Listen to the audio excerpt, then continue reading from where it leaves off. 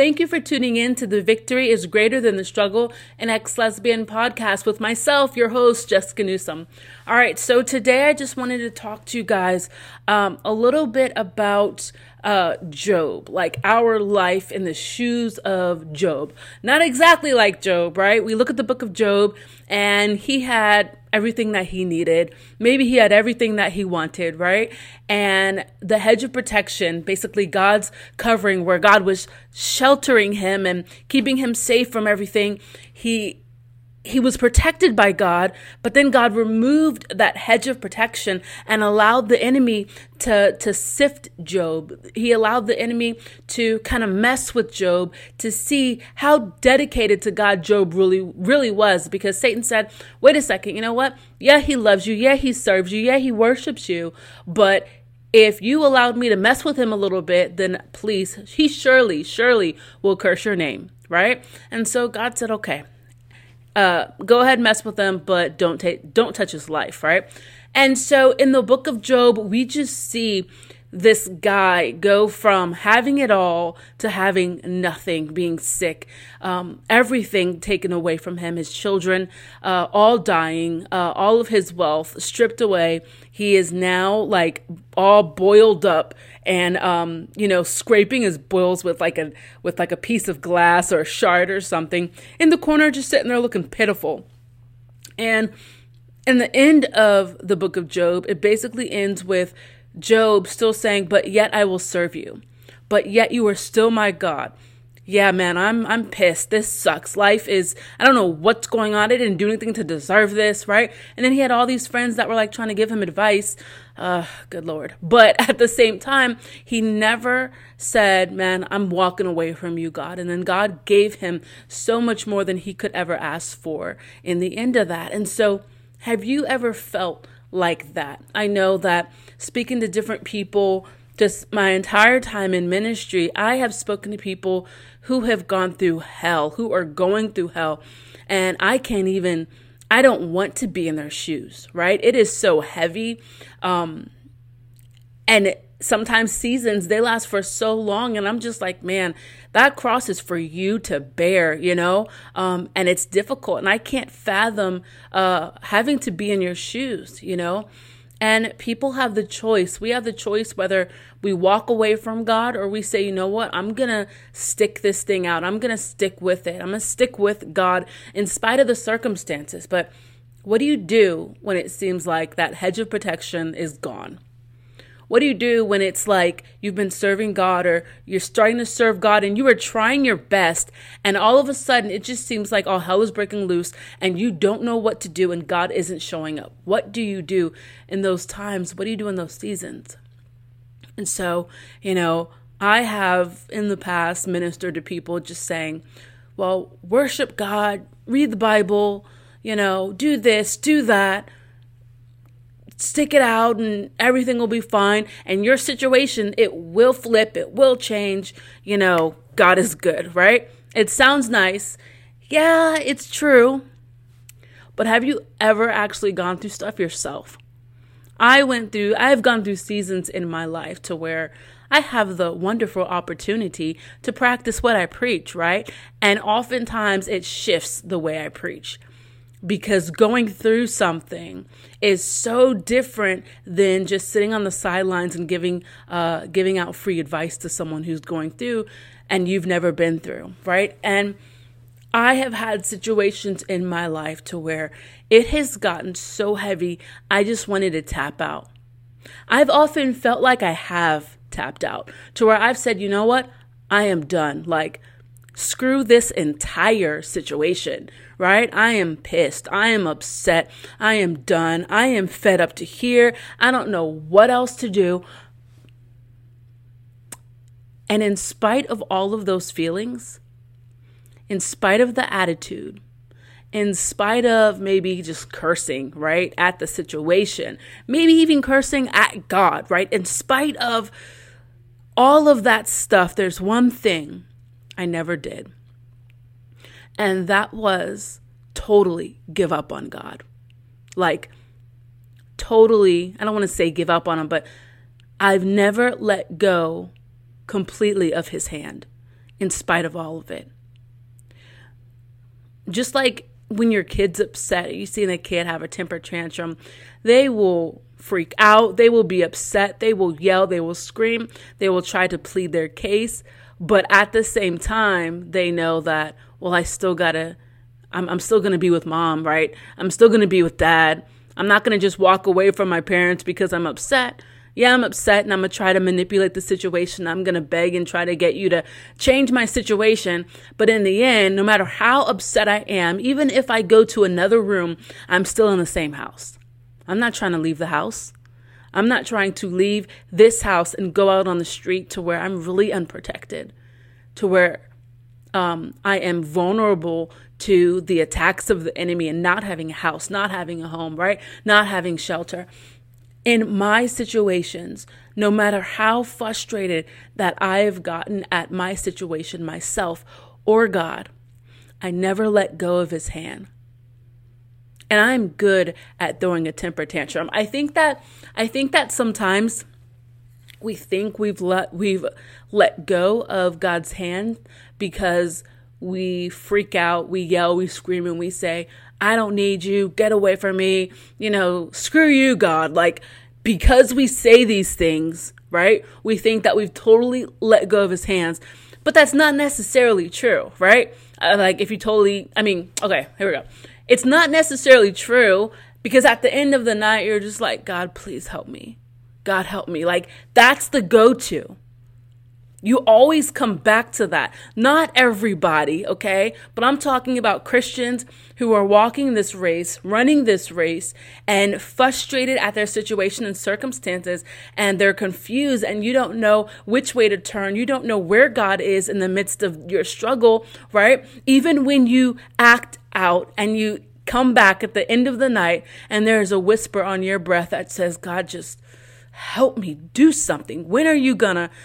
That's you still holding on to his hand.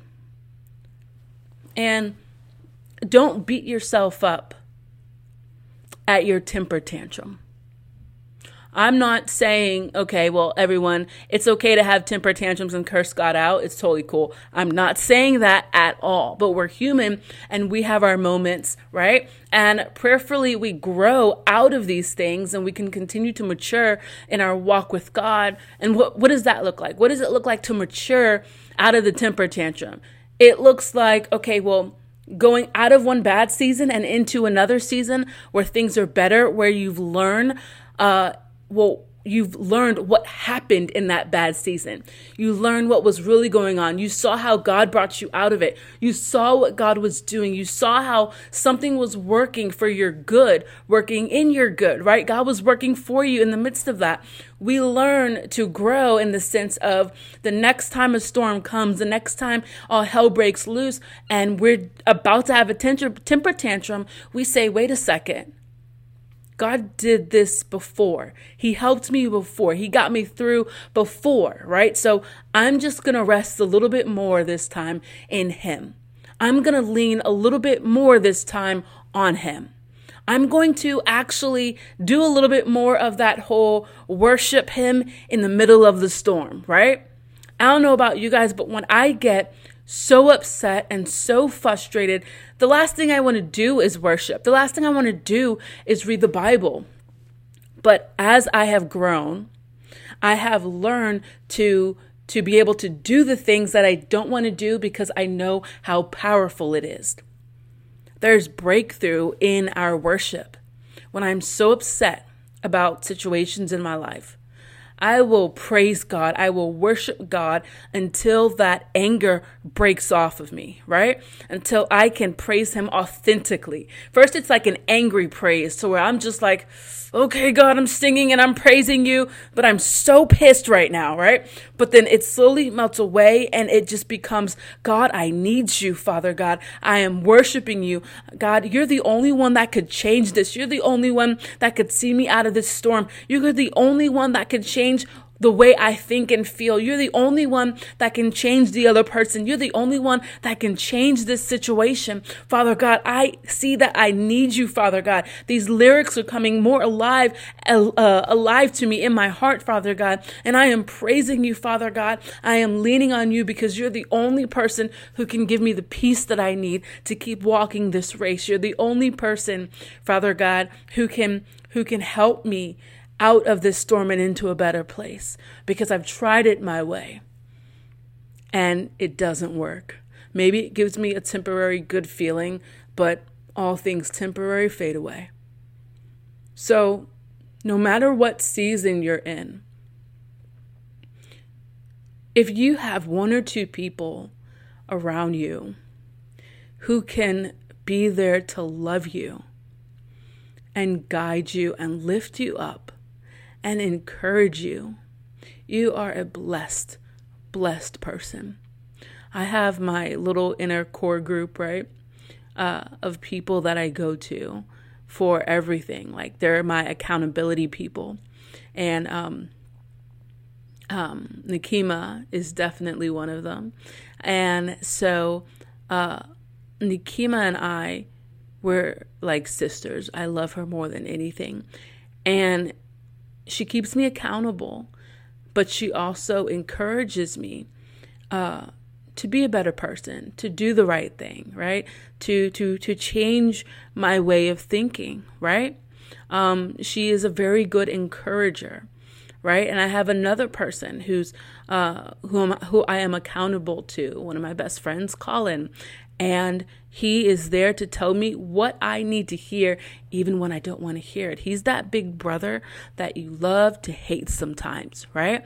Because he says what you need to hear, and it just bothers you so much. You're just like, just shut up, right? And sometimes I act like that with him. I'm just like, you know what? I don't even want to hear this right now. You needed to get out of my face. And then he's like, yeah, okay. And then when I'm done, and I come back and I'm like, yeah, I'm sorry. I love you. Right? My bad. He's like, That's pretty much what he says half the time. Because he knows me. He knows me. They both know me. So when you have people to walk with you, who love you, who do not bring you down, but lift you up, who correct you in love, who add value to your life, and not totally just bring heaviness into your life, that's amazing to have. That's amazing to have. The people who are close to you, who love you and tell you what you need to hear, you need to keep those people close, because there's a lot of people around us who just want to tell us what we want to hear, not what we need to hear, right? The people you need are the people who tell you what you need to hear. But the people you kind of don't need are the people that tell you what you want to hear, even when it's not good for you, okay? So no matter what you're going through, if you're holding on to God's hand in spite of it, if you're just continuing to just not let go of your faith, even though you feel like you partly have, because maybe you felt like you've given up on God. Maybe you're just sitting there and you're just like, you know what? This ain't even working. I'm going to do me for a little while. I pray that even in the midst of desiring to just do you because you're upset, that God convicts you so that you don't do something that will cause you damage or bring you down even lower. Because so often when we step away from God and we just go and do whatever we want to do because it'll make us feel better temporarily, we can have some choices that become consequences in our life, right? The choices we make, they can be lifetime bad decisions for us, right? It can pull us deeper down this rabbit hole that God is trying to take us out of. So instead of falling into our feelings, falling into our flesh, doing whatever we think is right at the moment or whatever feels good at the moment, sometimes, if you need to lock yourself in your room like I do sometimes I will just be at home. I'll stay at home. I'm not going anywhere else. I'm going to stay at home, have my little upset moment at home, but that's a safe place for me, right? Don't be upset and be like, well, I'm going to go hang out at the bar upset. No, no, no. That'll turn into 1, 2, 12 drinks. I don't know how you do, but we have to use wisdom in our life. Okay. I hope this encouraged you. I love you guys. Thank you for listening. Please, if you're listening to this podcast, rate, review for me, rate and review. And if you're listening to me on YouTube or Facebook, please like it. Give me a little thumbs up or a heart or a smiley face, and share this. I love you guys. Thank you for tuning in to the Victory is Greater Than the Struggle, an ex-lesbian podcast with myself, your host, Jessica Newsom. See you next time, guys.